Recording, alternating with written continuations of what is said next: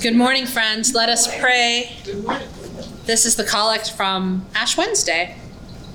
Almighty and everlasting God, you hate nothing you have made, and forgive the sins of all who are penitent. Create and make in us new and contrite hearts, that we, worthily lamenting our sins and acknowledging our wretchedness, may obtain of you, the God of all mercy, perfect remission and forgiveness, through Jesus Christ our Lord, who lives and reigns with you and the Holy Spirit, one God, forever and ever. Amen. I want to tell you a story about Hayes Fish Market. Now, I know that might seem odd, but it's not.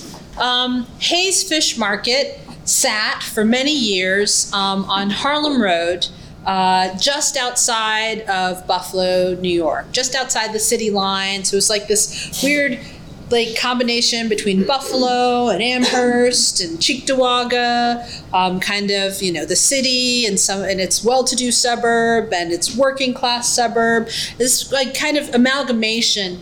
And right there at the crux of things sat Hayes Fish Market. And Buffalo, if you don't know, was a steel town. So we had all kinds of people in Buffalo. We had African Americans who moved to Buffalo in the Great Migration, and we had lots and lots of different types of immigrants. Many Germans and Poles made Buffalo their home. And so Buffalo was very much this melting pot of all different kinds of people. And there in the midst of all of that sat Hayes Fish Market. Now, I keep mentioning this fish market because it's kind of indelibly marked in my mind. In fact, as I was preparing for this forum, I went on Google Images to see if I could find a picture of the building and if it was the same in my mind today as I remember from my time as a little girl. And I mentioned Hayes because every Friday in the season of Lent, everyone could be found there at Hayes Fish Market in line. And I know that I would go with my grandmother or my mom, and we would wait in that long line with everybody in it and pick up fried shrimp, fried oysters, and whatever fried fish they had that day. That was our Lenten practice, or at least one of them, of eating fish on Fridays. And Buffalo, a very Catholic town actually, at that time, everybody ate fish on Fridays. So I'm curious, as we start, I'd like to hear a little bit about your Lenten rhythms and what they were when you were young.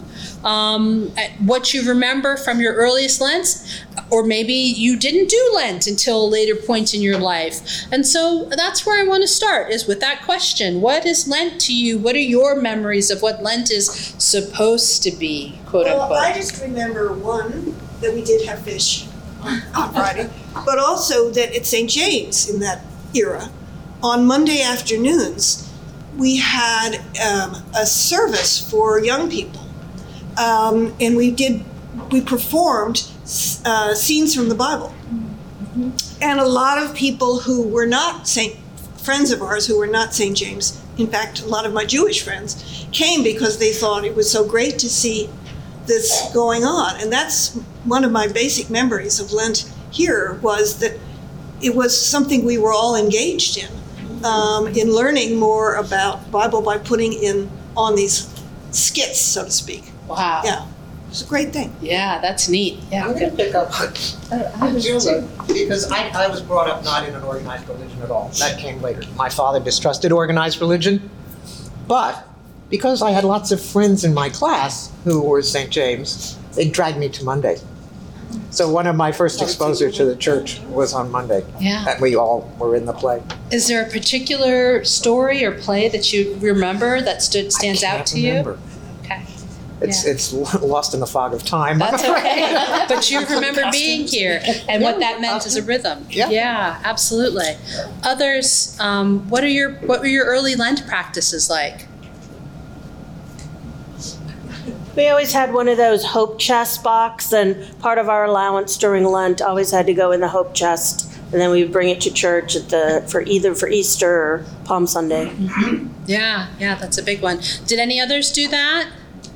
Remember collecting your quarters, putting them in the little slots? I had a very close friend who was director of the church in Buffalo. Mm-hmm. And I remember, I looked at a map, I remember the name of the town, the suburb Yeah, of which he was director. I would love to hear more about that. Yeah.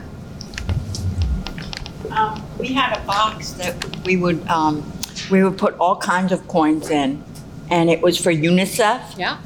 But I was going to say, it's a new practice for me to take on something. As a young girl growing up, my father always gave up whiskey for Lent, and I was to give up all sweets and sugar for Lent. And I remember that was like a sacrifice at that time, but it was well worth it. Why? What was it that made it worth it? It's just the discipline of knowing that, during this time, 40 days, you take the feeling of less than, and thinking of yourself as, able to give up something that is something that you enjoy, and then you find it in another way in other joyful practices. Yeah. Thank you for sharing that. We got a couple more over here. We had someone in our family helping who was an ex-Roman Catholic nun. And so the Fish on Friday thing was a conclusion, a foregone conclusion. Also, as Christina said, no sweets, going into a little bit of sacrificial behavior as opposed to just, hey, hail, fellows, and whatever, well met. My most profound experience in Lent was in college. A friend of mine organized a prayer group that we'd meet in the college chapel once a week, and we read the book of Timothy because it had enough chapters that we could get through it in Lent, and then we'd have a little discussion afterwards. And that was something we all took on. It was a group of about 5 of us, including a friend who went on to go to seminary and is now a professor of theology. And my friend who organized it is an Episcopal priest. She used to work in Fall River. I've lost track of her, but I have to look her up. But it was a really profound experience. I love that because that's adding instead of Yes. taking away. Absolutely. And the power of Timothy and how it's impacted the lives of so many. Yeah. So those are Lents of the past. I'm curious about what your practices are now. Have you developed a practice? Are you thinking about one? Let's hear about what Lent looks like for you personally now, please. Well, I'm discovering the wilderness. It isn't that I've never heard or thought of it before, but I never thought of it as it being in my own life. And I think sometimes when one is worried about things, troubled about things, that I'm beginning to learn to pray and not fear, and not wake up in the middle of the night and worry, and then try to go back to sleep again. Because I think that providing that, if you will, contact with the Lord or enriching my relationship with God is something that has been very helpful to me in that regard. Yeah, thank you. Others, what are your practices? Thank you. Good morning, everyone. Thank you, Marisa. For the second year in a row, I am part of a virtual contemplative prayer group through the good auspices of St. Peter and St. Siegfried Church in Stockholm. It's a Church of England, Anglican, English-speaking church where I worshiped when I was on holiday 9 years ago in Stockholm, and I've kept in touch through Facebook and all of that. And this year and last year, every day during Lent, wherever I am in the world at a time appointed by me, and the others, there are 18 of us doing this, 20 minutes of centering prayer, silent centering prayer every day. We are then assigned a prayer partner. So there was a gentleman in Sweden I'm praying for. I hope he's doing the same for me, and that every day after I do 20 minutes of centering prayer, I wish him well. I say, may he be happy, may he be at peace, may he, I don't know, whatever, some sort of blessing with the hope that he is doing the same for me. I did that last year and loved it so much, I decided to do it again. And I really, it gives me a chance to be still and know that I am God in the midst of being a New Yorker who's here and there and everywhere and doing so much, just to be for 20 minutes a day. Others? Sorry, go ahead. I was just asking if the atmosphere, if you will, is that in Stockholm the same as it is in New York? I mean, this is a smaller congregation, as I recall, but it's a wonderful group of, it's an international congregation, as I recall, because it's in the diplomatic quarter of Stockholm, and it was a wonderful group of people that I got to know for that one Sunday. And but the man who is Zach's counterpart at this church is Church of England priest. He's called a chaplain. So, I mean, there are a variety of things that people do to get connected to Lent and this walk through the wilderness that we are on together.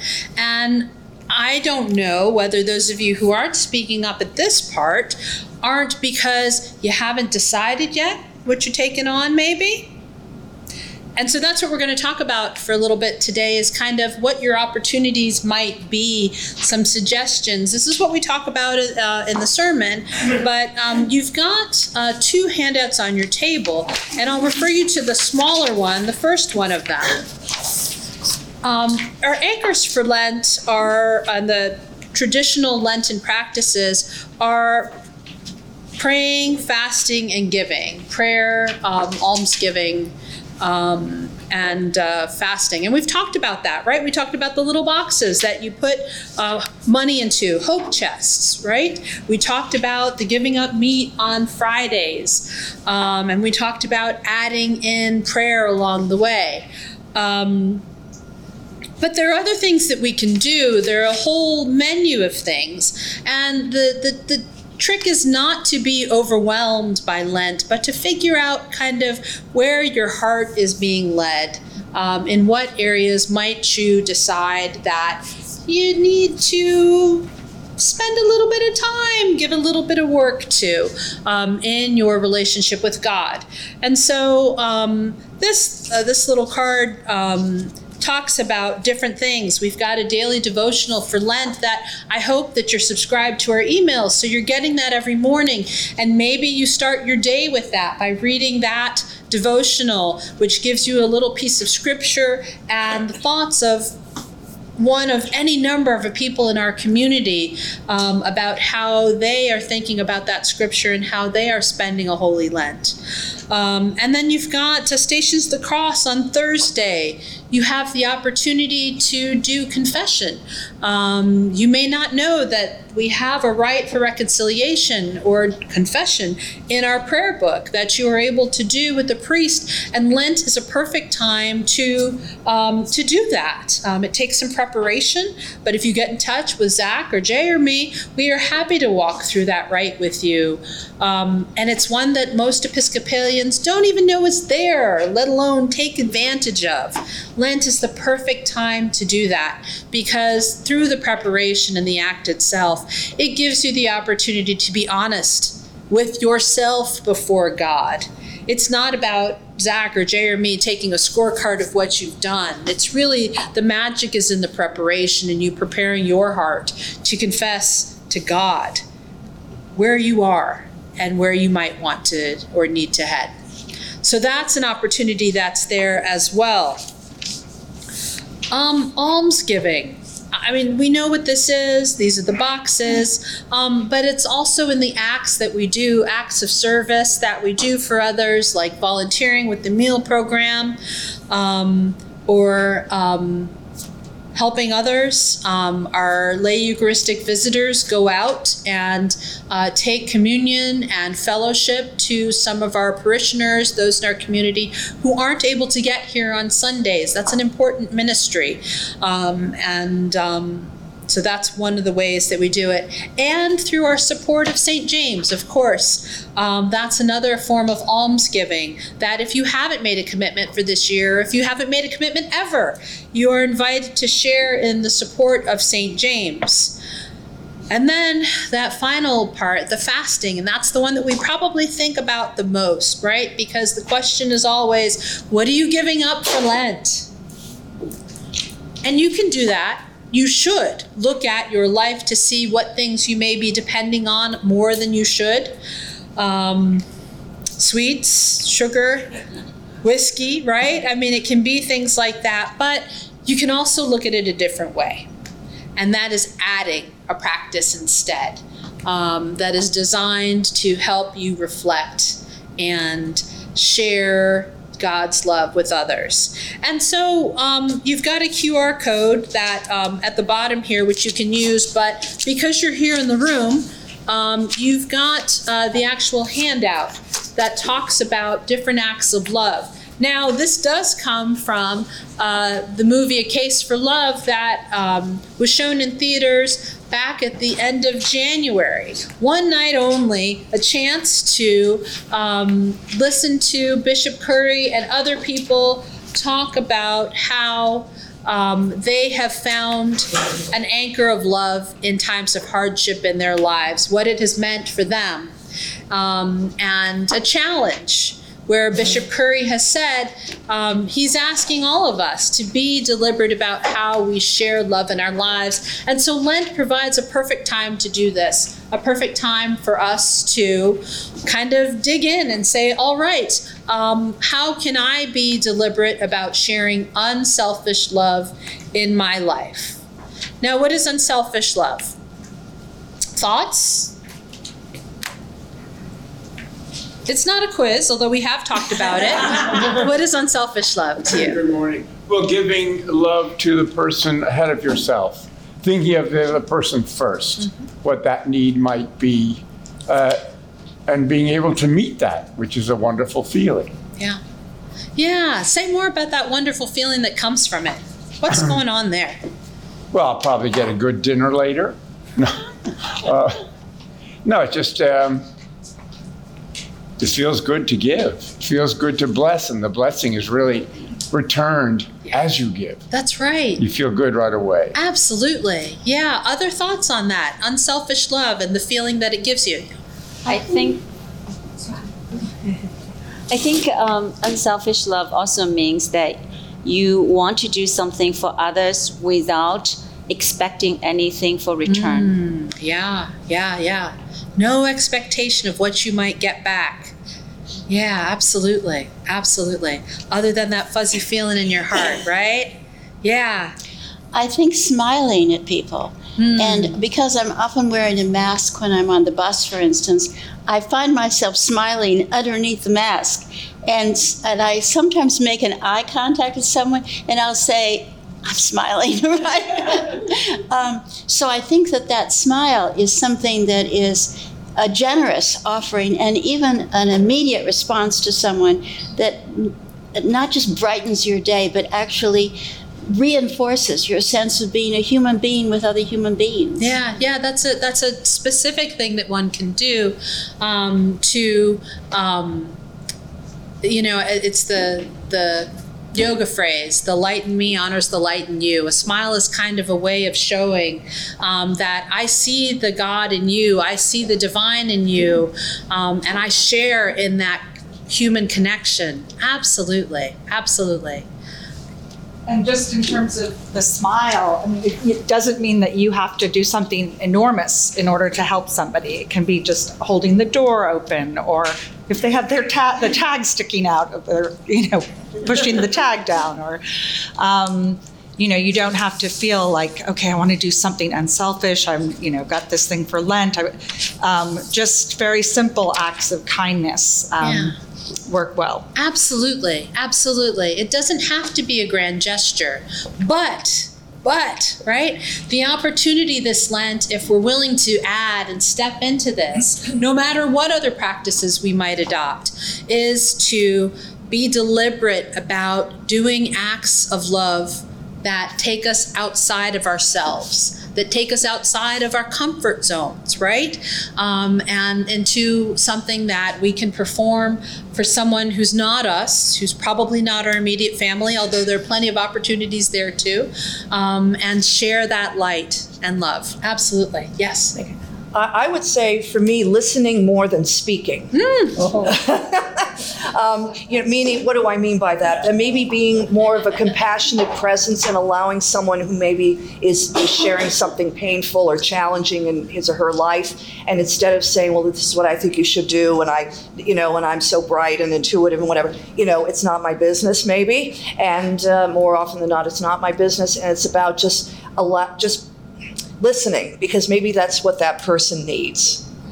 And especially if a person is a person of faith, maybe that's their way of praying to God. And why am I interfering by saying, well, this is what you should do, or I think you should do this, or just be that listening presence and being compassionate without interjecting my thoughts. Yeah, and some people call that the ministry of presence, right? That it is such a gift to be present with someone and not have to insert yourself into that moment, but just be there.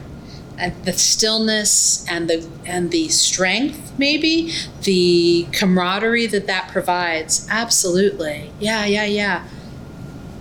I found that I just started praying when I'm on public transportation. I pray for the fellow passengers who are with me on that form of transportation, subway, bus, whatever. But it feels good. Yeah. Can you say that again, a little louder? We'll hear. Or you don't. Say it again. I've just started this recently, where when I'm on a bus or a subway, I pray for my fellow passengers, and that they might find happiness, health, and goodness. Yeah. Whatever I'm feeling at the moment. I think public transportation in New York is a good place for prayer. Absolutely. On a number of levels. Absolutely. What other things might you consider in this pot of unselfish love, doing acts for others? I think that changing the routine, deliberately changing the routine, whatever that is. I seem to be somebody that I got a call yesterday from my cousin in Florida that her brother-in-law had just was practically dead in Colorado. And then I've become the person that sends the email around to everybody saying everybody should pray for Steve. I don't know what all that means, I have to say.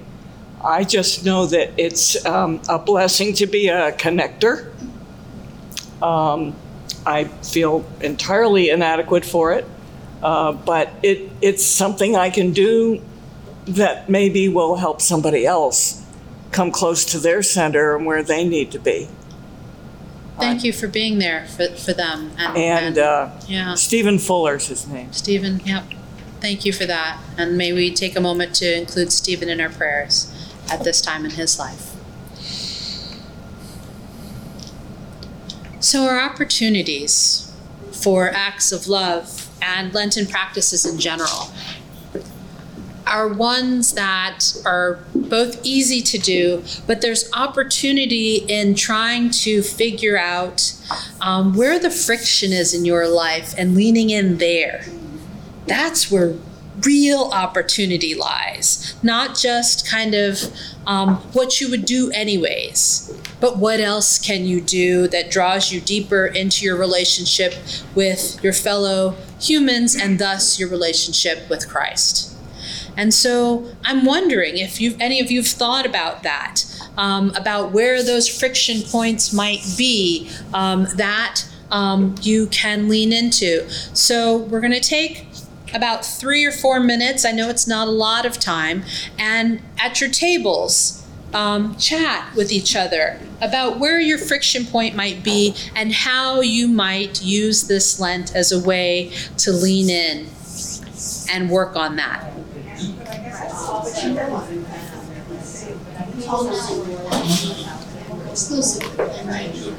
All right, let's come back together just for a minute, and then you're welcome to return to your table discussions. If I could just get one or two volunteers who might be willing to share a little, don't share somebody else's friction point, but if you're willing to share your own, or if you're willing to share a little bit about what your table discussed. Do I have any takers?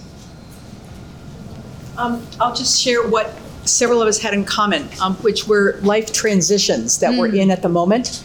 And so they're friction points to a greater or lesser extent because they're questions of extent and how. And it's sometimes easier to say yes, no, and more difficult to think how fast, how much. And so several of us are in what we almost call like meditative places about where's the next, where and how to act. And did anybody have any ideas of how the practices and rhythms of Lent might help during that time of transition? Well, that's what made us aware of it, is it raised the level of urgency. Not urgency in the sense of gotta finish it before Lent, but raised the awareness of where those unsettled places are, and turns our attention to it. Absolutely. Thank you. Thank you. Anybody else? I'm going to mention one that Cecil just brought up. Which is, since he's had some difficulty physically recently, he has become the recipient of kindness from so many other New Yorkers in New York. And to be on the receiving end is indeed a blessing.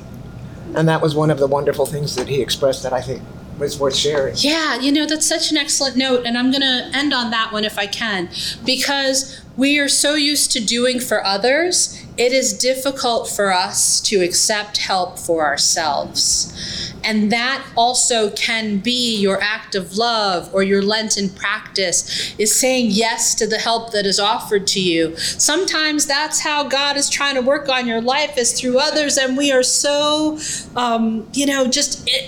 we know everything that we need to do for ourselves. We're so self-reliant that sometimes we miss those God moments that come from others.